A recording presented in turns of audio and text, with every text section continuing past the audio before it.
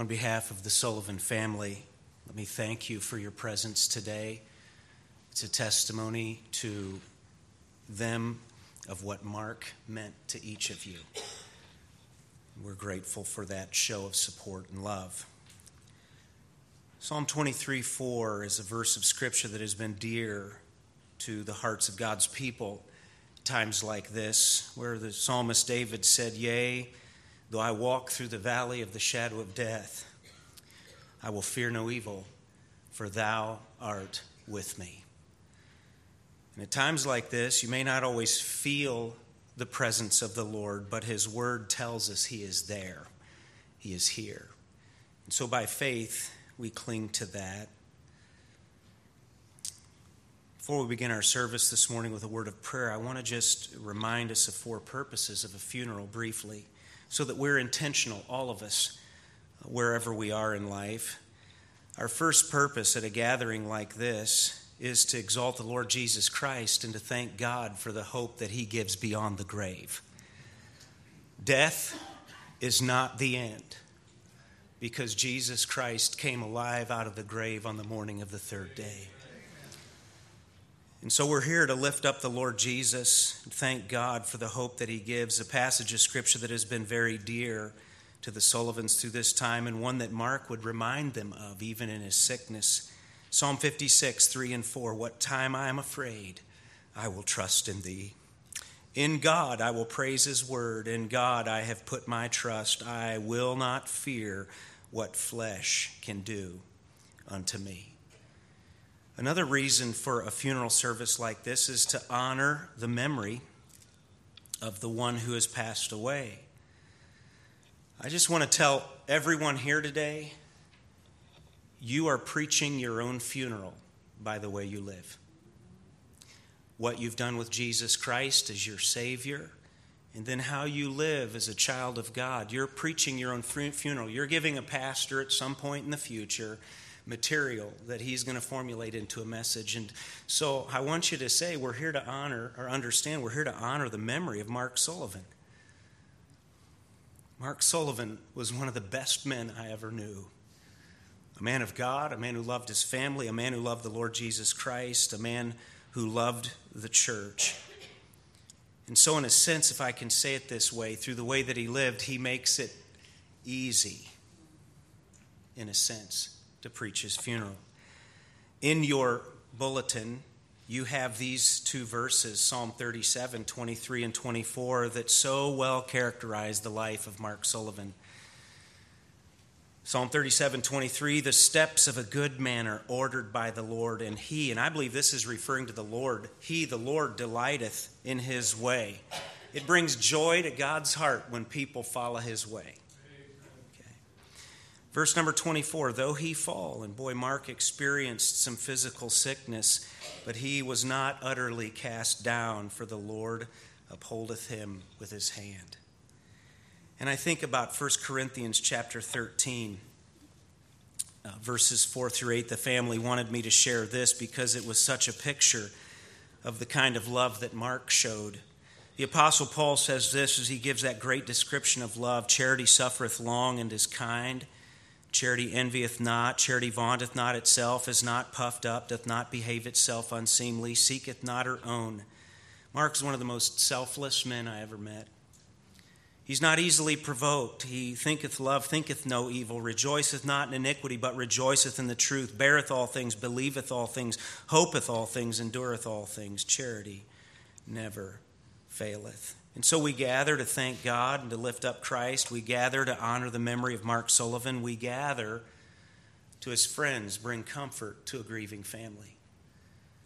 Becky shared with me this morning what an encouragement it was to her to look out the window and see the mountains and be reminded of Psalm 121, "I will lift up mine eyes unto the hills, from whence cometh my strength.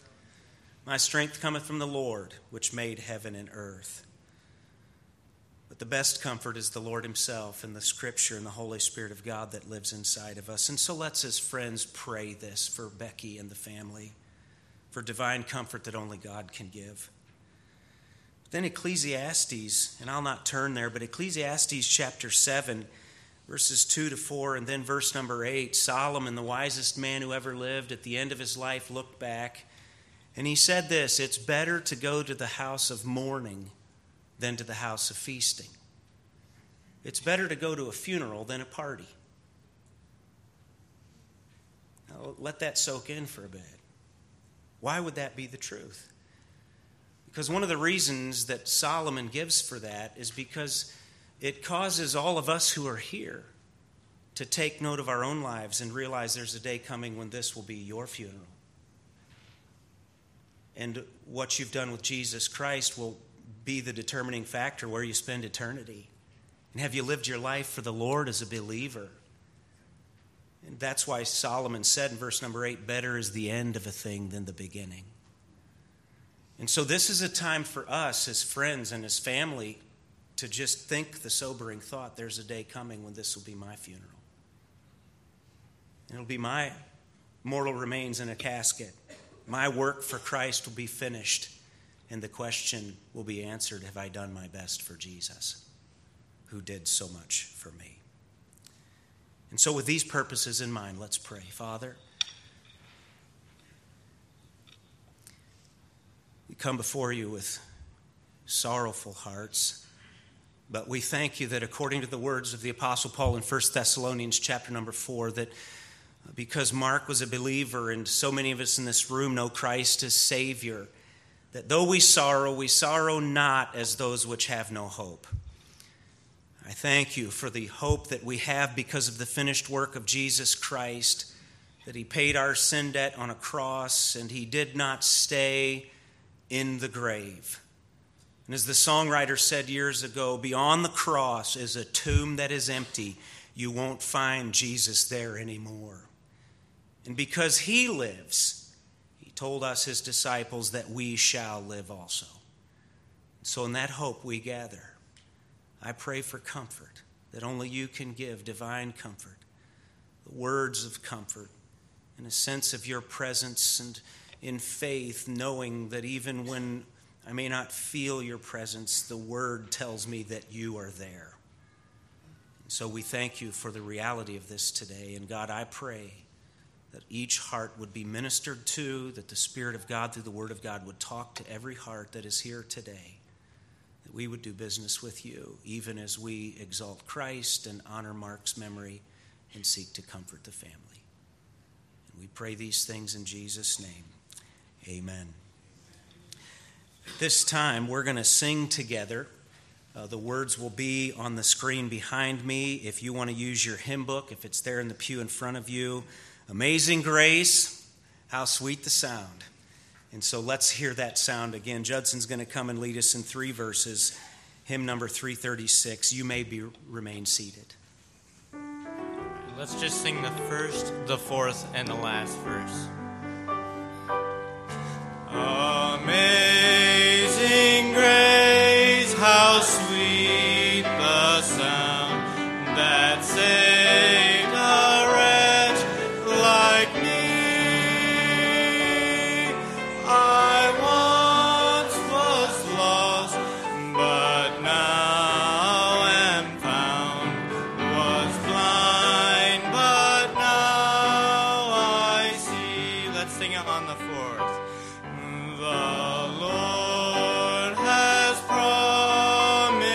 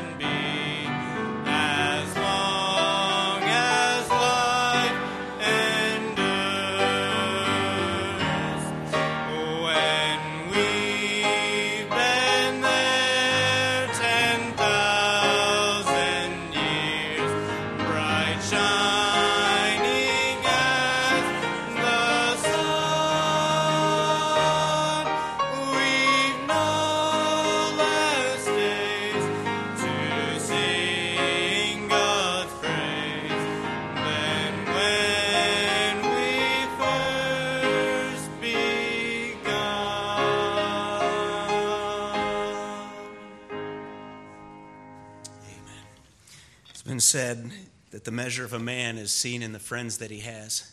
And then beyond that, long-term friends.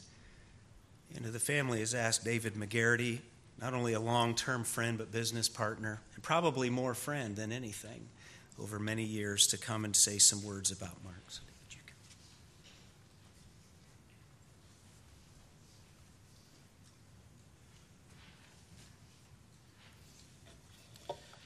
come. When Becky asked me to speak here today, I replied to her that it would be an honor because Mark was my friend. And I think so many times we live life and we don't think back and realize what that means to be a friend. We don't look back at where it all started and where it came from. And I did that almost immediately. When I heard the news, I started thinking about Mark, and I realized what a unique relationship Mark and I had. Now, many of you may have known people all of your lives, but how many of you get to grow up with someone, just share so much time with someone, end up working together? Mark and I worked together for 30 years. 30 years. And I actually, I mentioned to Becky, I said, waking hours, Mark and I probably spent more time together than you and he did. But I think that's a very unique situation that you are so close to someone for so long. And the Lord almost immediately laid a verse on my heart, and that's in James chapter 2, verse 18. It says, "Yea, a man may say, Thou hast faith, and I have works. Show me thy faith without thy works, and I will show thee my faith by my works." Yes. And we know clearly from Scripture that our salvation comes from faith in Jesus and not our works. But Mark's life showed his faith through his works, and no one can doubt that. And I just want to give you a little history with Mark and I, just to help you understand, how close we were, and just give you my perspective on Mark. We started out. I met Mark when he was in elementary school. We were going to church together. We were going to school together. We both went to Grace Baptist Church in Landrum, and we were going to Grace Christian School there together. Now, early on in junior high, I was probably closer to Luke. Luke and I were closer in age. We were good friends. We were talking before. We used to ride to school together. We used to just do things together. His mother was active. She was known for her sewing and just how she helped people out. We went to Sunday school together. We went to church together. Mark and Luke and Leah's father, I remember him teaching me Sunday school before. So that's how far back we go. And, during those school years, Mark, I knew Mark, but we weren't really close at that time. Like I said, I was closer to Luke, and Mark was the little brother, and Leah was the little tag-along sister there. But we lived probably less than 2 miles from each other, so we really did grow up together. But several years later, we had the biggest change in our lives. I'd gone off to college and had finished college and come back. And Mark was 3 years younger than me, but he had gone off and taken some classes, but he had come back as well. And when I moved back to the area, our church wasn't huge, but we had a college and career class, which was Mark and I, and just a couple others at the time. Luke, I think, had already headed towards the Navy. I could be wrong on my times there, but yeah. There were 4 young ladies that were coming from Bob Jones University on extension. And, that was perfect timing for me to come back. When I got there, the first thing I heard was, Becky has already claimed the organ player. Which, in case you didn't know, that was Mark. And my wife, Julie, was one of those young ladies as well. She was, yes. But, during those years, when we were together there, we did all those fun things that young people did. We even took a trip. My mother-in-law reminded me of this morning, down to Florida. And it was Mark and Becky, and we stayed with Julie's family. And Leah went along on that trip as well. We went to Disney World. We did whatever you do in Florida. You go to the beach and just enjoy the nice weather down there. But that was one of the things we did together. And I was the first one to make the official move. I asked Julie to marry me, and in 1992 we got married. And I asked Mark to be in our wedding. He was one of the groomsmen. Funny story on Mark. On the night of the rehearsal dinner, we were doing the rehearsal, and Mark wasn't there.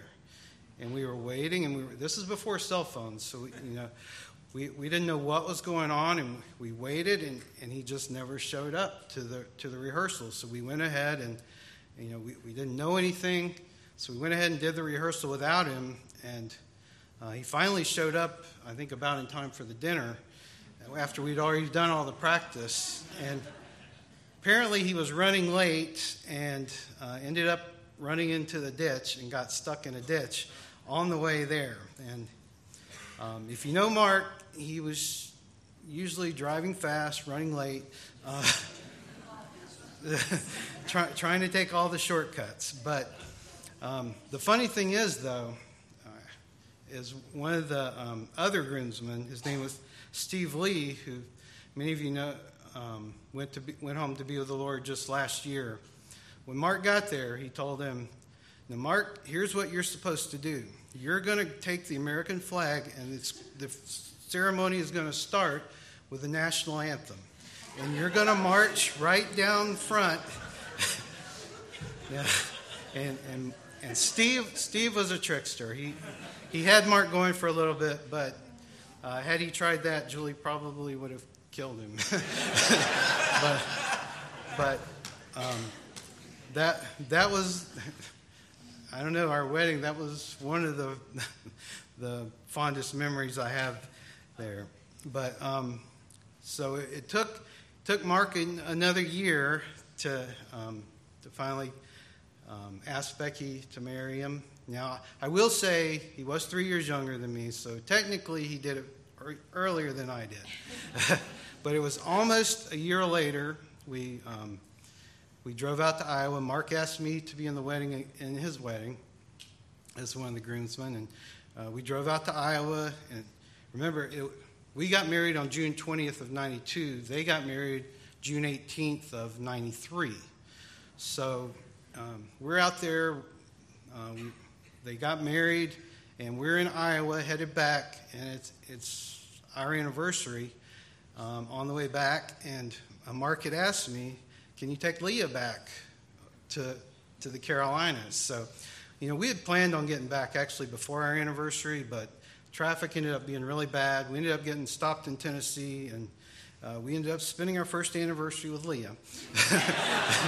So I'll always remember that as well. But like I said, Leah was the tag-along little sister. But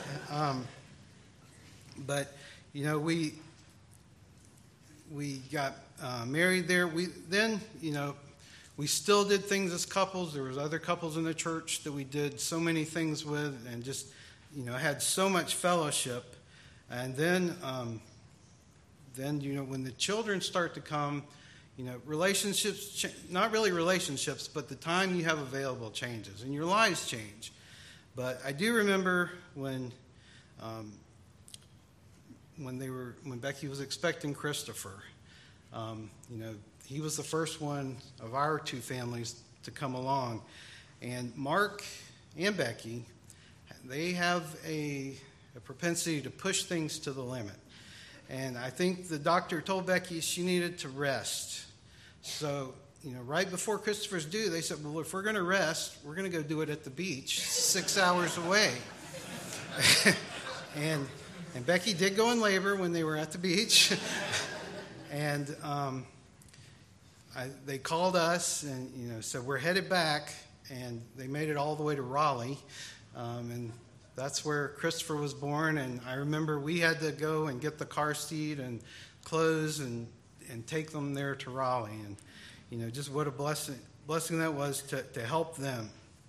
So, we had those experiences together. And we helped each other with, we were always working on our houses, doing renovations, fixing up whatever. And one thing I remember, Mark was insulating his attic. And he rented one of those machines where you blow in the insulation. And I had a pickup truck at the time, so I went to help him pick up. They came in these little bales that you dumped into the machine. And we had them stacked up pretty high on my little S10 pickup. And we were going down 26, and I noticed a couple bales fell off the truck. And we pulled over really quick. This was 30 years ago, so 26 was not as busy as it is today. But there was a couple bales out in the road, and it was just over the crest of a hill. And a car came over the hill and hit one of those bales, and it was poof. It probably scared that driver to death. And then another car came and hit the other one. And we just looked at each other and said, we need to get out of here.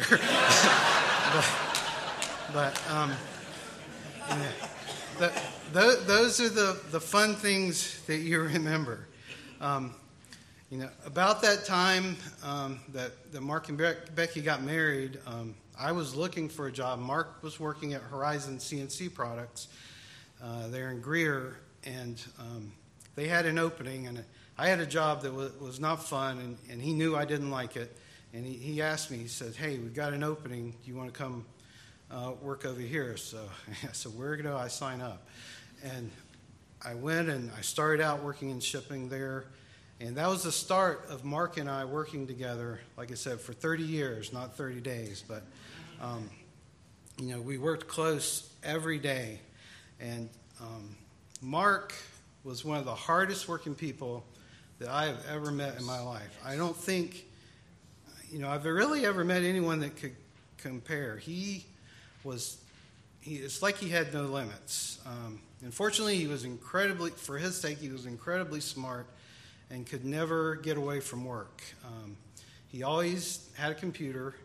I know when my kids would go revisit, they would say, well, he falls asleep on the couch with the computer in his lap because he would work all night long. And part of that was because Mark just couldn't let go of things. When he would do something, he wanted to make sure it got done. And, he was that diligent. And, I know Becky did not enjoy the vacations as much as she could have because he was always working. He was so connected to work that we really couldn't operate when he was gone. We tried really hard to get him to stop, and Becky probably blamed us, but he was always working. Our kids were raised together. They probably felt more like cousins than friends. They were always over at each other's house. Also, means we didn't ever have any secrets between us either. I know one time I heard that this got back to me almost right away when they got back from a trip. The Sullivans were going to Carowinds, and they invited Claudia and Benjamin to go with them. And they got in the van, and Mark pulled out his laptop. And if you know Mark, if you've ever ridden with him, Mark drove distracted. People today, you talk about texting and driving. Mark had a laptop in his seat. And they were getting ready to go, and Mark pulled out the laptop. And my daughter Claudia told me this. She said, Miss Becky said Mark, put that away. There are other people's children in the car. So, like I said, we never had any secrets between us. But one thing I do know is that Mark loved his family. Becky and I were having a discussion. I don't know, time runs together. It was probably a couple of years ago, but she was saying that when they go on vacation, Mark gets out his computer and just plans the whole trip and fills every minute with something to do. He never wanted to miss anything. She said, sometimes I would like to take a nap, but you know, that's the way Mark lived his life. If you just nonchalantly looked at Mark, you would think he was a procrastinator, but Mark was not a procrastinator. He tried to fill every minute with something. And he also never knew how to say no. And he always wanted to help people, and you know, he never missed those opportunities. Even when he would go on, talking about his love for family, even when he would go on work trips, he would generally plan them to go like up to the Richmond area where he had the opportunity to see Luke, or they would see Becky's family there, or they would go to Houston to see Leah and her family there. And we knew he didn't plan those trips to go for the work trips. He planned them to go see family. And that was just a big part of his life. Mark and I also served in church together for many years. I just want to list some of the things that Mark did in church. He played the organ. He worked in children's ministries. He drove the church bus. He was a church treasurer. He was a church IT guy. And he was a deacon in the church.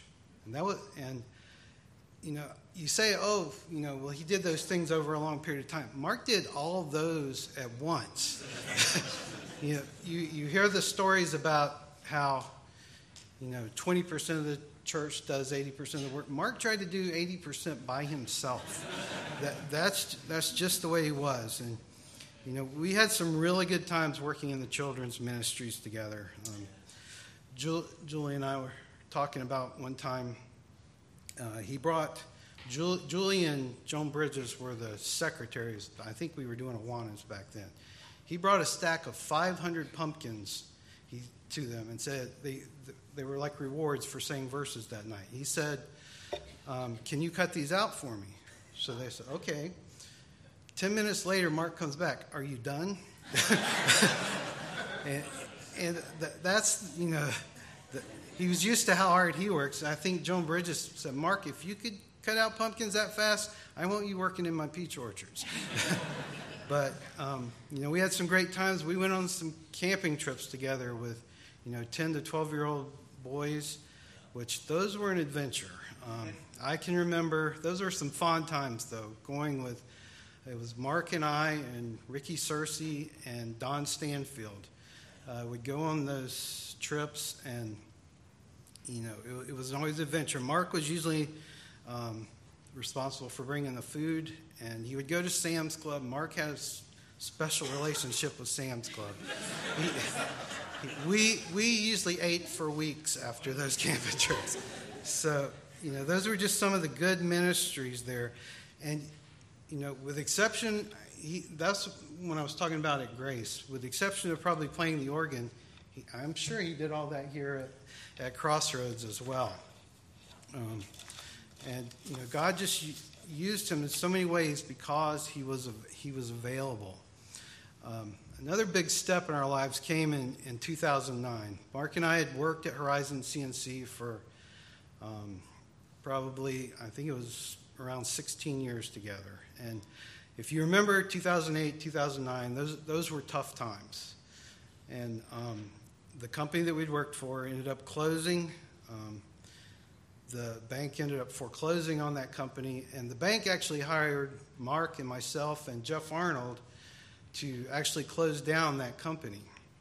And, you know, at that time, nobody was hiring. We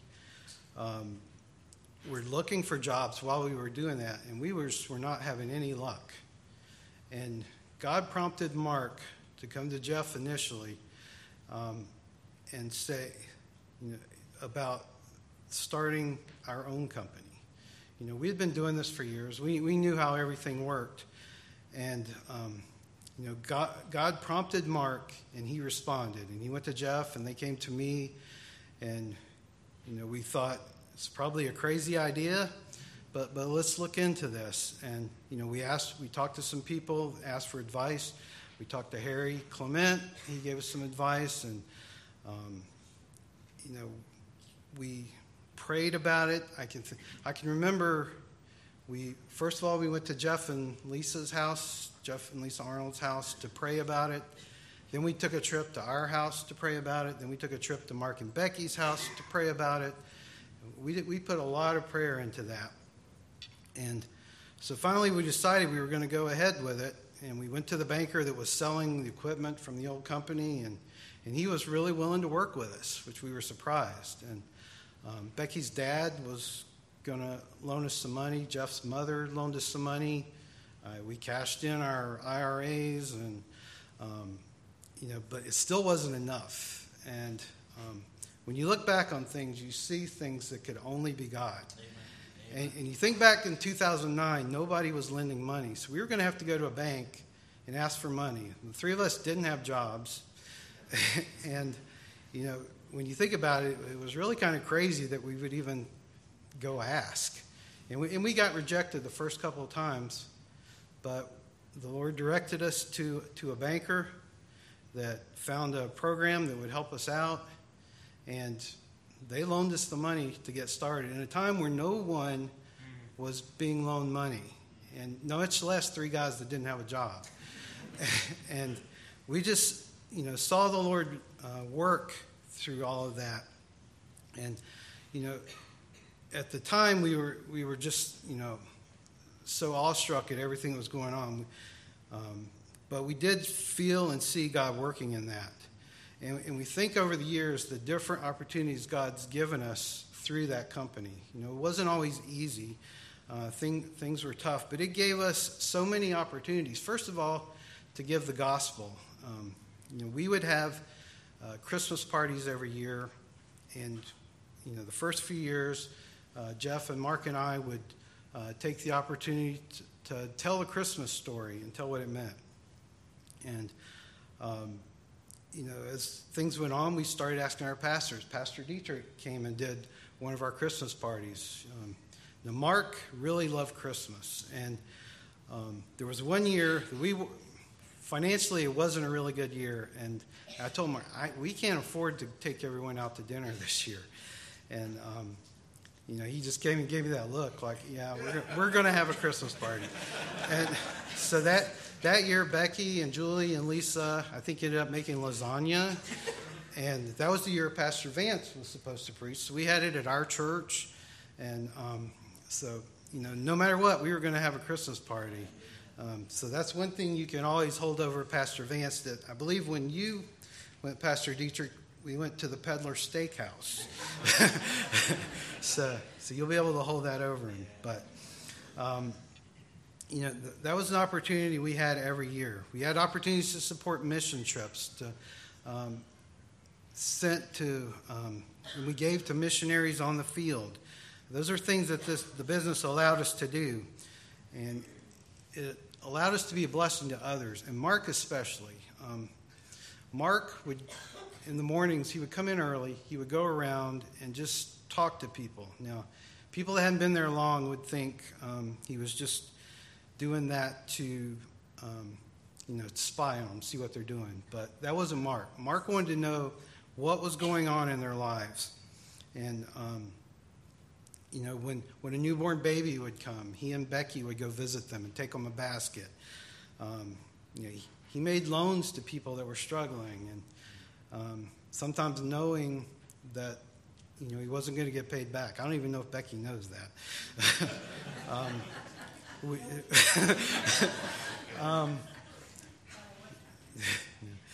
When we would go to ball games, Mark he didn't watch the ball game. He would go around to every family, hold their babies, and just see how they were doing. And it was just such a blessing to work with him. And sometimes, you really know how good a friend is when you're under stress. There were times where, Mark and Jeff and I could say we never really had an argument. We had some passionate discussions, but we didn't always agree on things. But we always worked it out. But when you're comfortable enough to have those passionate discussions, that's when you know that those are your real friends. Mark was always fun to work with. He was an optimist. Well, to call Mark an optimist is like calling Michael Jordan just a basketball player. I mean, he had a reputation at work for, I was the accounting guy. I would give the real numbers. Mark would inflate them by usually 1.5 times. That's just the way he was. He, like I said before, he could never tell anyone no. And when the customers would call, I got to have this.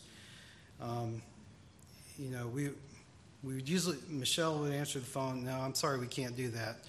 5 minutes later, Mark's phone would ring. And then Mark would say, hey, we're going to have to work some overtime this week. And his phrase that he always used, Jeff could always do it well, is, I think we can do it. And it always said that with a smile at the end. Because whenever we heard, I think we can do it, we knew things were going to get tough.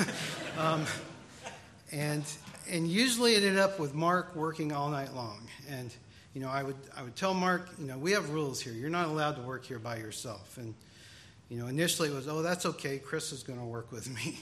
Or later it was, okay, Braden's going to work with me. And, he always made sure that things were going to get done. And he was fun to work with. He always had joy in his life. I'm going crazy with the stories here, but, if you know Mark, he drove really fast. And he pushed his little Honda Fit as far as it would go. One day, for some reason, one of his cars was in the shop, and they gave him a rental car, and he drives to work in a red Camaro. And he says, we're going to lunch today. And I said, okay. And then he invited several in the office. There were 5 of us that were going to lunch. If you've ever seen a Camaro, they comfortably hold 2 people. There were 5 of us in that Camaro. And I just remember my face being plastered. And the whole time, Mark is laughing. He was never in a bad mood, and he was always joyful. It was so nice to work with somebody like that. Like I said, we had those passionate discussions, but we always had a clear conscience because we always made things right. And Mark's compassion, it came from his love for his Savior. And it just went to everyone. It was real. And I know I've told a lot of stories, and I've gone way longer than I intended to today. But I just wanted you to know how well I know Mark. And when someone that spent as much time with Mark as I did, and I'm still standing up here and saying his love and his compassion for others is real. Yes. I want you to know that I mean that. So if you're someone that Mark showed compassion to, I want you to know that was genuine love. He wanted you to know that Jesus loves you and that you can have that same joy and strength if your faith is in Christ as well. Mark just put everything into his life. I mean, he never took it easy anywhere. He had such passion and joy and energy, and it wasn't just in his family, it wasn't just at work, it wasn't just at church, it was all the time, and that tells you how real it was. And Chris and Kerrigan and Braden and Kylie, I want you to know that your father did it right, that he gave you a wonderful example of how a Christian should live. And I really don't know anyone how you could do it better. I really don't. And in Galatians 5, it tells us what is supposed to show in our lives. And in verse 22, it says, But the fruit of the Spirit is love, joy, peace, long-suffering, gentleness, goodness, faith, meekness, temperance. Against such there is no law. That's Mark Sullivan right there. A couple years ago, Mark talked about, slowing down. He talked about wanting to go on some mission trips. He said, we started, we told him things are going to have to change, and, that was our goal. We were going to start, slowing down there in the business. And you know what? Mission trips are great, and they give you an opportunity to be a blessing. It gives you an opportunity to be blessed. But the truth is, Mark's whole life was a mission trip. Every day, he was showing Christ to everyone by the way he lived. And, our challenge for Mark should be to do our very best where God has put us. And, it takes a lot of effort to do it like Mark did. But Mark showed us that it could be done. And, that's a big challenge. But, if Mark was standing right here today, he would say, I think we can do it. Thank you. Thank you, David. If you know John 3:16, let's quote it together. For God so loved the world that he gave his only begotten Son, that whosoever believeth in him should not perish, but have everlasting life. Only eternity will record how many young people learned that verse in Mark and Becky Sullivan's Sunday school and children's ministry classes. And Becky has a special request. If at any time, I don't care how old you are now, there's no grandfathering out of this one, okay? If you were ever at any time over the past several decades at Grace Baptist Church or Crossroads Baptist Church under Mark and Becky Sullivan in a children's ministry, children's church, Sunday school class, would you stand right now? Just stand right where you are.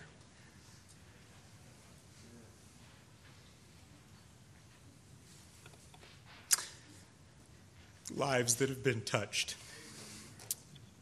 Now, this is Becky's request. This is not my request. Okay? Hymn number 336, Jesus Loves Me, This I Know. And Becky has requested that you all write from where you are. We're not going to make you come up here on the platform, okay? So there's some relief for you. But Becky has asked that all of you write where you are at the top of your lungs the best you can. Nobody's grading you on this today, okay? To sing the first and the last verse, hymn number 626, Jesus Loves Me. You all sing it for us, Johnson.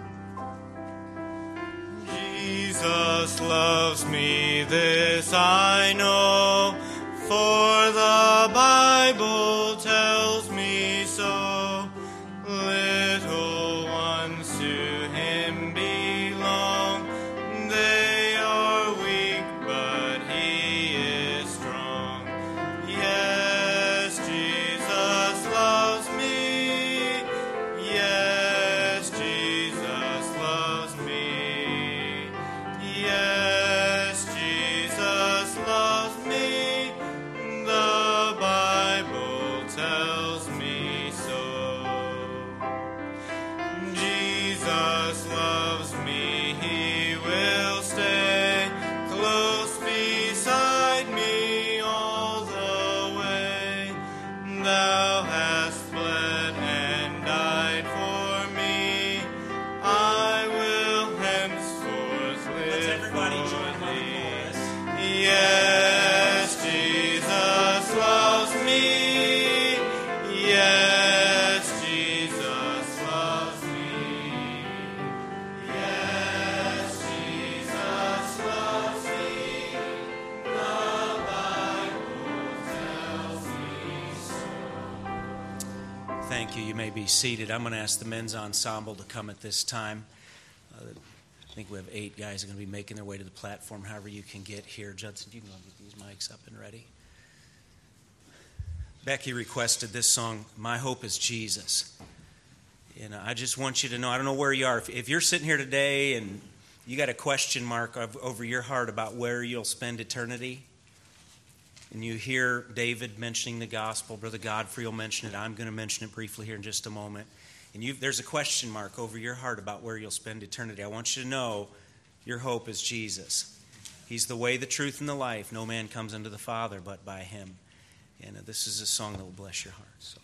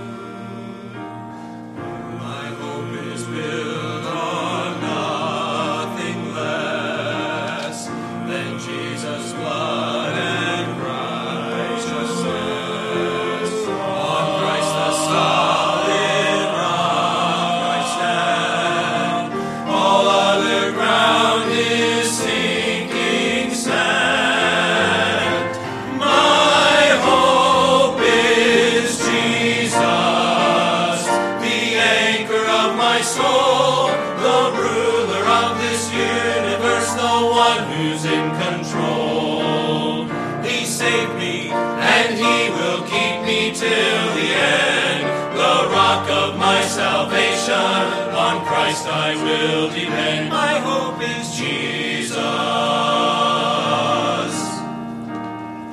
My hope is Jesus.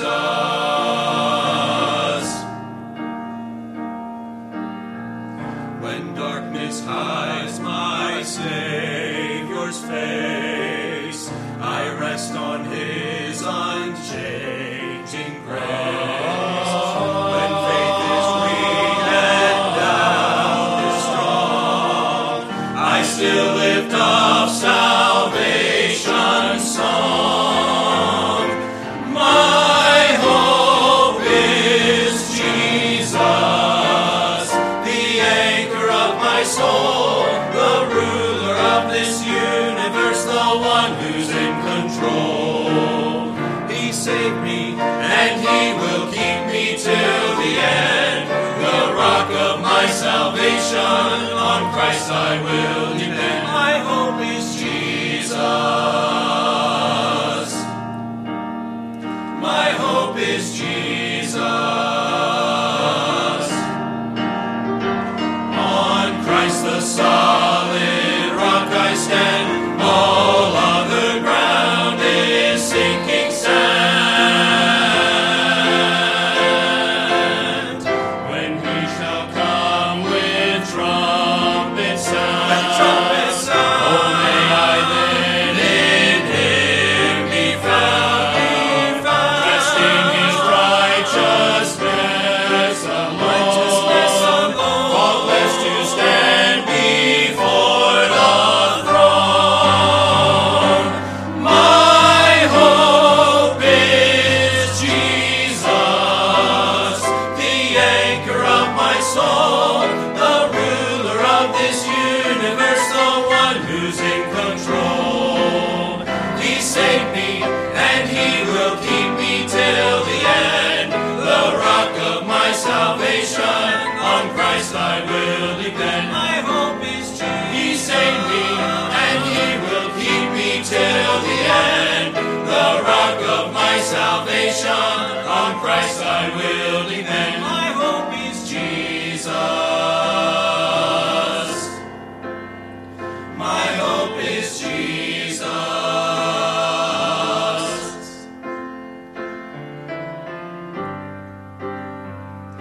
My hope is Jesus. My hope is Jesus.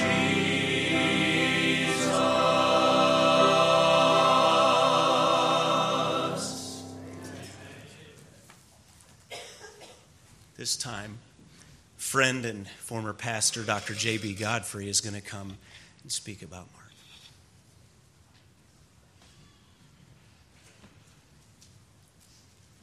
Well, the devil says to people, become a Christian and you'll never have any fun again. You know, that's probably the biggest lie that's ever been spread. And already just the time we spent together in this service shows that it is a lie. real joy and real peace and real satisfaction and wonderful families. The world says do this, but what they'll give you is destruction and ruin. And Christ gives you a wonderful life. One of the greatest challenges in life is people.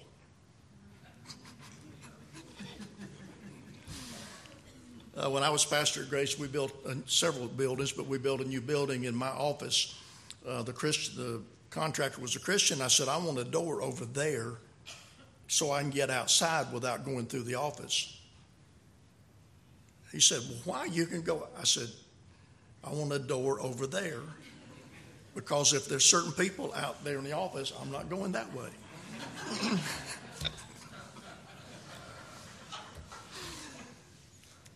One of the challenges in life is people. My pastor and I over near Chattanooga, we had a meal together just the other day, and he was asking some questions into my advice. And I said, Pastor, my advice to you is the same I would give to many people. Be patient with people because God's patient with us. And I think about those early days at Grace Baptist Church and Grace Christian School. You know, I hate to say this, but I could have been, I'm old enough to have been Mark's father. Lynn and I we have 5 children. Our oldest is 52 years old. And we were headed to Africa, but before we went, they let our oldest, he was just a little boy then, they let him go to school early because we were going to leave and go to France and then on to Africa. So he was in those early days at Grace Christian School with Steve Lee and Mark and Luke and that whole crowd, and Severs, Jason Severs. Now, Jason wouldn't mind me telling this about him because Linda and I had the privilege some months back to go to Alaska. But I remember Jason. I remember Jason being pulled down the halls by the teacher by the ear because he stayed in trouble all the time. And when I came back and became pastor, I said, you know, there's not a spiritual bone in some of their bodies. But Evangelist Mike Pelletier came in, and some teachers, and they had a great influence. In that young guy that you look at him and say, boy, I don't know if he'll ever succeed. But he got saved and he surrendered his life and he went to Bible college and met a fine lady. And now he's got a great church out in the middle of Alaska.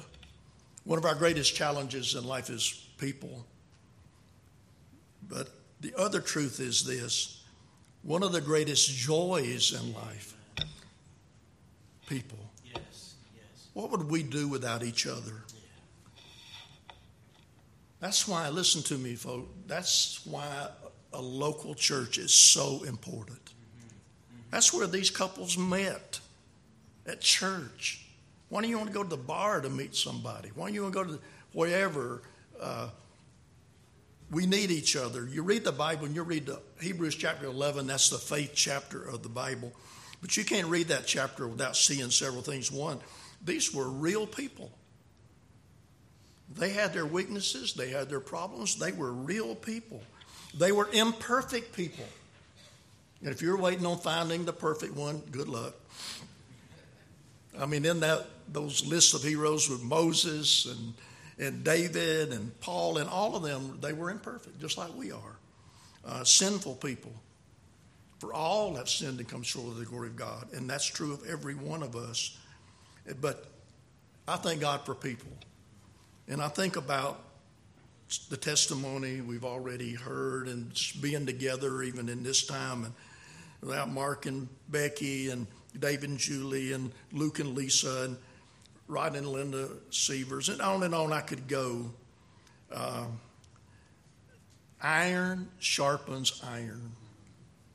We need to be together at times like this. You know, in this group today, there are multiple, and some of them young ladies whose husbands have gone to heaven in recent times. They need us. They need their church. They need a pastor. They need a Sunday school teacher. They need those things. I've known Mark and Luke and Lisa most of their lives. Our oldest son's 52. Mark was 52. Don't calculate how old that makes me, okay? Becky, Mark, and Luke, and Lisa, I've known about all their lives. Now, Becky married into it, so that was a little bit later. And Lisa married into it. But they met in church. They served the Lord together. Mark, you've heard a lot about Mark already, and I'm not going to repeat a lot of that. But Mark was quiet. I mean, I know he could be rambunctious, but mostly he didn't say an awful lot. He was quiet. He was smart. I think at Grace they put him a grade ahead because he was too smart to do first grade. He was talented musically. Don't you hate people that can do all those other things and then sit down at an organ, play, and never miss a note? And they can preach and sing and do all of it. Mark was so talented with music and mechanically, and Mark and Becky and the whole family. Preacher, don't you love to have a church full of people like this that all you had to say, would y'all pray about doing Awanas, or would you pray about doing Master Club? And you already heard he couldn't say no. And the preacher knows in the church who will jump in and get the job done. And I thank the Lord for people like that have done so much. And patient. I know he drove fast and all of that, but you think about patience. Mark was patient when his mother was so ill. A lot of patience shown there. Mark had to be patient to marry a girl from Iowa. We're the Shearer clan, okay? And she had to be really patient to marry somebody from North Carolina, too. But anyway, Becky and Christopher and Kerrigan and Braden and Kylie, our girls were their babysitters. And when we think about them, they're not supposed to be grown, married, and all that.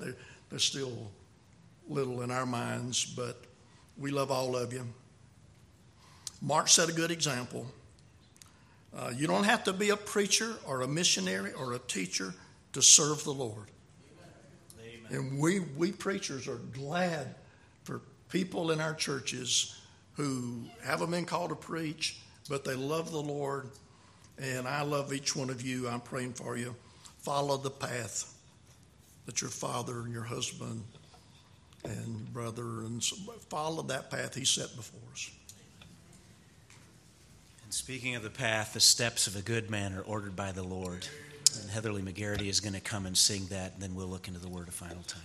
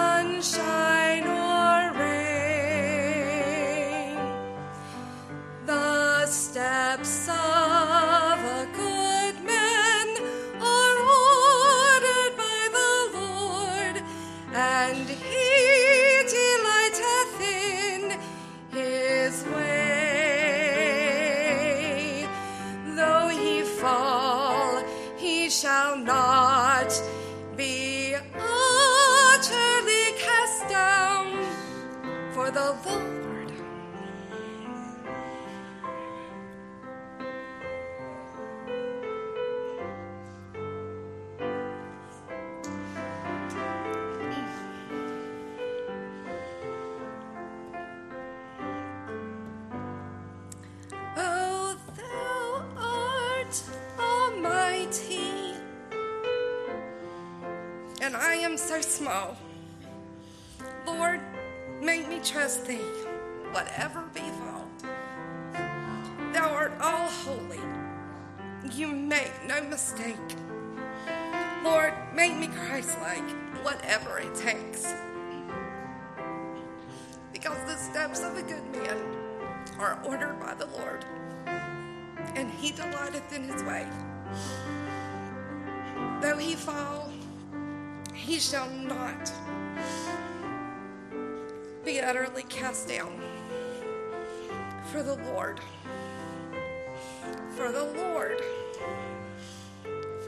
holds him in his hand. I love you.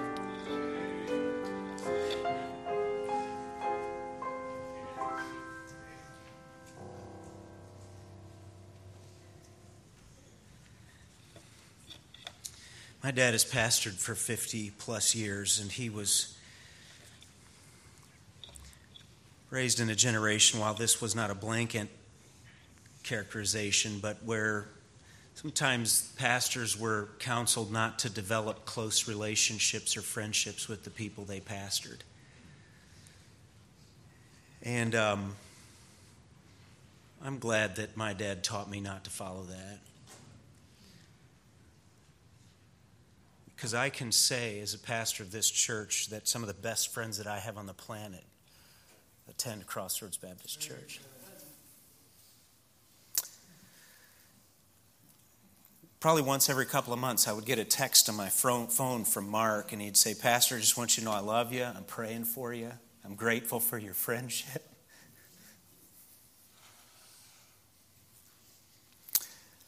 I know there are a few of us pastors in the room this morning. Let me tell you something. That is like cold waters to a thirsty soul when a pastor gets a message like that. As David kind of scared me a bit when he said that Mark, as the optimist, would inflate the numbers after he had the real numbers. I'm sitting here thinking Mark was our treasurer for 10 years.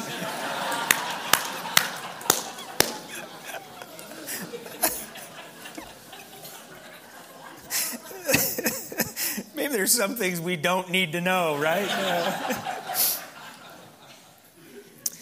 I know better than that.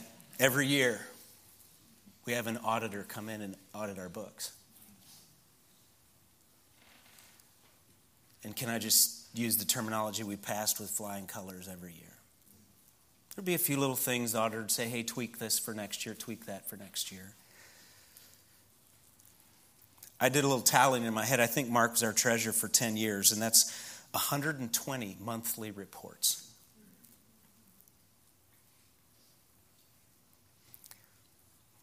He was good at numbers. I'm not very good at numbers. And I will tell you as a pastor, a good church treasurer is worth their weight in gold. Especially in a day of need for greater accountability. He was good at numbers, good at accounting, good at QuickBooks, good at Membership Plus. But as I think about Mark and his accounting as it relates to business, church, family, really, that ministry was a microcosm of all of his life. He was a man of integrity, a man of responsibility. But as we think about business accounting, church accounting, I want you to understand as we bring this to a conclusion here this morning or this afternoon, more important than any of those other avenues where accounting is so important, Mark Sullivan had settled his accounts with God. So I want you to think about the word accounting with me in these final few moments. Mark Sullivan had settled his accounts with the Lord as it related to his eternal soul. As a boy, he came to realize the truths of Romans chapter number 3 and many other passages of Scripture that communicate the good news of Jesus Christ. Let me just say this. The reason we call it good news is because it's preceded by bad news. The bad news is that all of us are sinners separated from God. There's nothing that any of us can do to save ourselves. No amount of good works, church membership, ordinances, charitable giving, moral living, none of those. That's not the currency that gets a person into heaven, if I can say it that way. Romans chapter 3, the Apostle Paul writes these words, For we have before proved, both Jews and Gentiles, that they are all under sin, as it is written, there is none righteous, no, not one. There's none that understandeth, there's none that seeketh after God. They are all gone out of the way, they are all together become unprofitable. There is none that doeth good, no, not one. Your life, my life, has a debit account and a credit account. And in that debit account, all of us, because of our sin, are in deep debt to God. Insurmountable. Okay. And Mark realized that. Verse number 20, therefore by the deeds of the law shall no flesh be justified in his sight, for by the law is the knowledge of sin. Verse number 21 of Romans 3, but now the righteousness of God without the law is manifested, being witnessed by the law and the prophets, even the righteousness of God, get this, which is by the faith of Jesus Christ unto all and upon all them that believe. In other words, if that debit account is going to be settled, something has to be put into it that none of us here has the capacity to put into it, and that is the righteousness that God accepts. It doesn't come by the law. It doesn't come by good works. Paul said that righteousness comes by the faith of Jesus Christ. Jesus Christ took my debt, took your debt,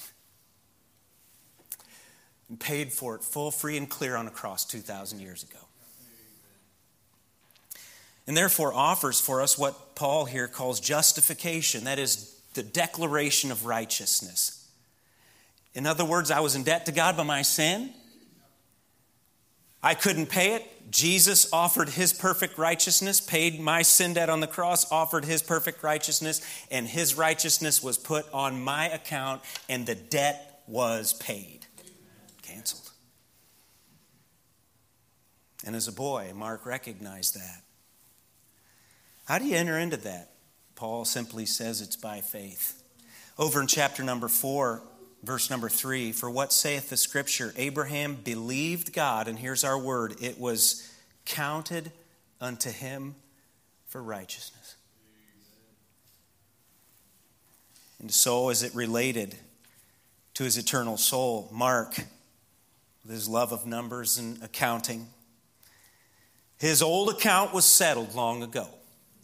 And his record is clear today, for Jesus washed his sins away. And so, I don't have to think what Mark would want. I know what Mark wants. If you're sitting here and you got that question mark over your heart and you wonder if your account is settled, let me tell you, your hope is Jesus. He paid the debt. And before you leave today, you can have that settled so that your account is paid for full, free, and clear. In Romans chapter number 14, I notice another way that Mark's account was right with God. Romans chapter 14 and verse 10, 11, and 12. The Apostle Paul is not addressing lost, he's addressing believers, saved people here. And he says in the middle of verse number 10, for we shall all stand before the judgment seat of Christ. The judgment that believers have next on their time clock, if you would, is the judgment seat of Christ. Unbelievers will stand at what the Bible describes as the great white throne judgment. And I would trust that no one here would make the choice to reject Jesus Christ and stand at that judgment. But if you've trusted Christ as Savior, you'll stand at the judgment seat of Christ. And it is only believers that will stand there. Paul would go on to say in verse number 11, for it is written, as I live, saith the Lord, every knee shall bow to me, and every tongue shall confess to God. In verse number 12, so then every one of us shall give account of himself to God. So as believers, those of us who know Christ as Savior, we're going to stand at that judgment seat of Christ. And it will not be a question of our salvation that is called into judgment there. To be there means you had trusted Christ as Savior. It will be a question of your service. So as I think about Mark settling his accounts, he had settled his account as it related to his eternal soul. I can tell you, and we've heard multiple testimonies today, he was a man who had also settled his account with God as it related to his earthly service for Christ.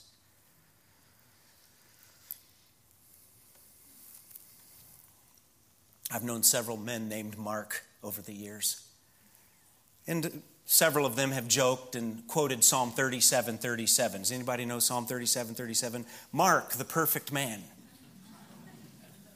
That's not what it means, in case you're wondering. Okay, there's not a comma after Mark. It's the idea of identify the mature man. Behold the upright, for the way of that man is peace. I shared that with Becky the other day, that I've had several friends named Mark, and they'll tease about that. Mark, the perfect man. She immediately said to me, but Mark would have never said that about himself. And she is exactly right. Mark wasn't perfect. He would have been the first to say so, but I will say this about Mark Sullivan: he was faithful. Amen. Proverbs 20, verse number 6. I've meditated on this verse much over the last few days as I thought about Mark Sullivan's life. Every man will proclaim his own goodness, but a faithful man who can find? And I want you to know we've found one. A faithful man. By the way, that's what God requires in our earthly service. Moreover, it's required in all stewards that a man be found faithful. Who's faithful? It's a challenge to hear, a blessing to hear from family. My dad did a funeral years ago, and the wife and children sat in a meeting with my dad in preparation. They said, if you say anything good about our dad, you're lying. Can you imagine that? Can you imagine? What a thrill it was. Not only having known Mark personally, as many of us have, but to sit with his wife and children, with Becky and the kids, and the subject of anger to come up. And for the family to, in unanimous consensus, say they did not ever remember seeing Mark Sullivan angry. Now, Chris did say this. Chris said frustrated. But then Chris said this too. This was unique and powerful. He said he never channeled his frustration towards an individual. It was always towards the situation and bringing a resolution. I'm convicted just thinking about that. Mark and I were talking about a book he was reading at one point. We would swap notes on Christian leadership. And he said that a Christian book he had just read, the author had advocated that a leader, a Christian leader, should by discipline make it a practice to say, I'm sorry to someone at least 3 times a day. And I got to thinking about Mark. That stamped me. The times that Mark would say, Pastor, I'm sorry about this. And he didn't even really do anything. I was like, I'm sorry. That's a measure of a man in so many ways. What is it that makes you angry? What is it that makes you laugh? What is it that makes you cry? Are you willing to say you were wrong when you were? That's the mark of a good man. A godly man, a humble man. Mark and I got in trouble one time together. I think it was about 8 years ago, we were planning a father-son retreat down on the Green River. We'd gotten together, had an initial meeting, and planned what the food was going to be, and Mike Daniel was going to bring his cooker, and we were going to go tubing down the Green River, and we were going to have a lot of meat. The ladies joined us Wednesday night, and I remember some of the ladies that week at Wednesday night walking in saying, we can tell the cooking was done by a bunch of men. There's no green here. We planned skeet shooting and tubing and all these different things. We had it all planned. Our anniversaries were 2 days apart. And in all the planning, we had planned that men's retreat right on top of both of our wedding anniversaries. His 20th and my 15th. Now, we said a lot more than I'm sorry after that one.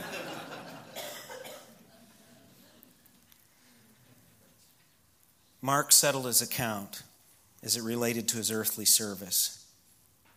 He was not perfect, but I will say this, he was purposeful in his Christianity.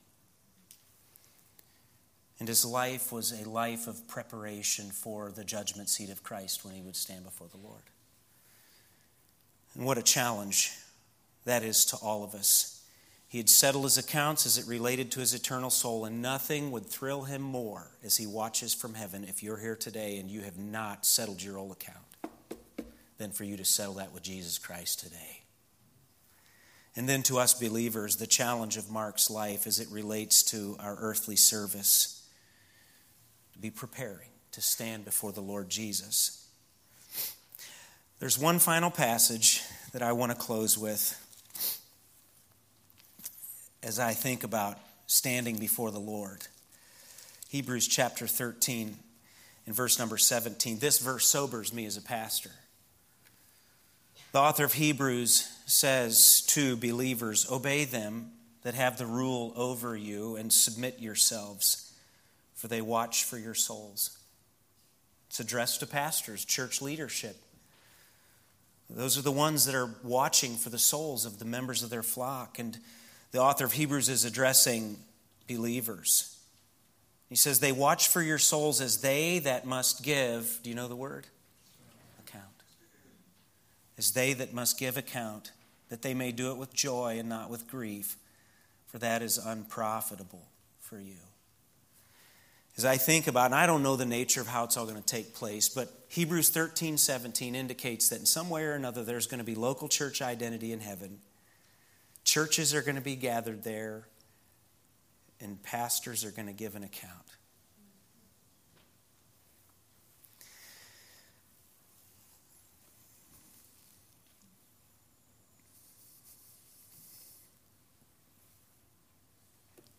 I have this written in my Bible, and I think I'm going to keep it there. Lord, would you please give that man Mark Sullivan 10 crowns?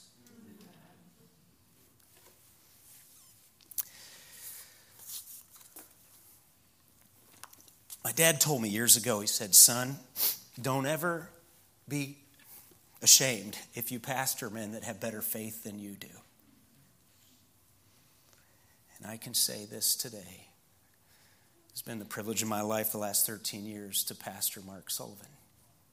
His Christianity has been a regular challenge to me, motivation to me. And I can't wait to get to heaven and stand at the judgment seat of Christ so that I can give an account for Mark Sullivan with joy. Joy. Father, I pray that you'd take these final moments, use them for your glory. I just want to say this before I close in a final word of prayer, and we're going to sing at the family's request another song, and that is this. If you're here today and you've got that question mark in your heart, you don't know Christ as Savior, you got doubts about it, Brother Godfrey stood up here, David McGarity, I'm here, Pastor Capel's going to be speaking at the graveside in just a few moments. If you're here today and you do not know Christ as Savior, please do not leave this property in doubt today. Would you come to me, come to Brother Godfrey, come to one of us and say, listen, can you talk to me about this? I need to get my account with God settled. And nothing would bring more joy to our hearts than to be able to take God's word and show you from the Scripture how you can have your account settled with God. Father, would you please watch over the final moments of this service? And Lord, gatherings like this, even as we say goodbye for just a little time to Mark, stir within our hearts a longing when we'll all be gathered together in heaven around your throne. And I pray that the reality of that, the assurance of that, would bring great comfort to us in the coming days especially. We thank you for the Lord Jesus Christ, who through his death, burial, and resurrection is the captain of our salvation, the one who's pioneered. He's opened the way into eternal life for all of us that trust him. So God, may we ensure that our accounts are settled with you. And I pray this in Jesus' name. Amen. Let's stand together and sing When We All Get to Heaven. And let's just do the first and the last verse, okay? When we all get to heaven. Many of you know this. If not, it's hymn number 429.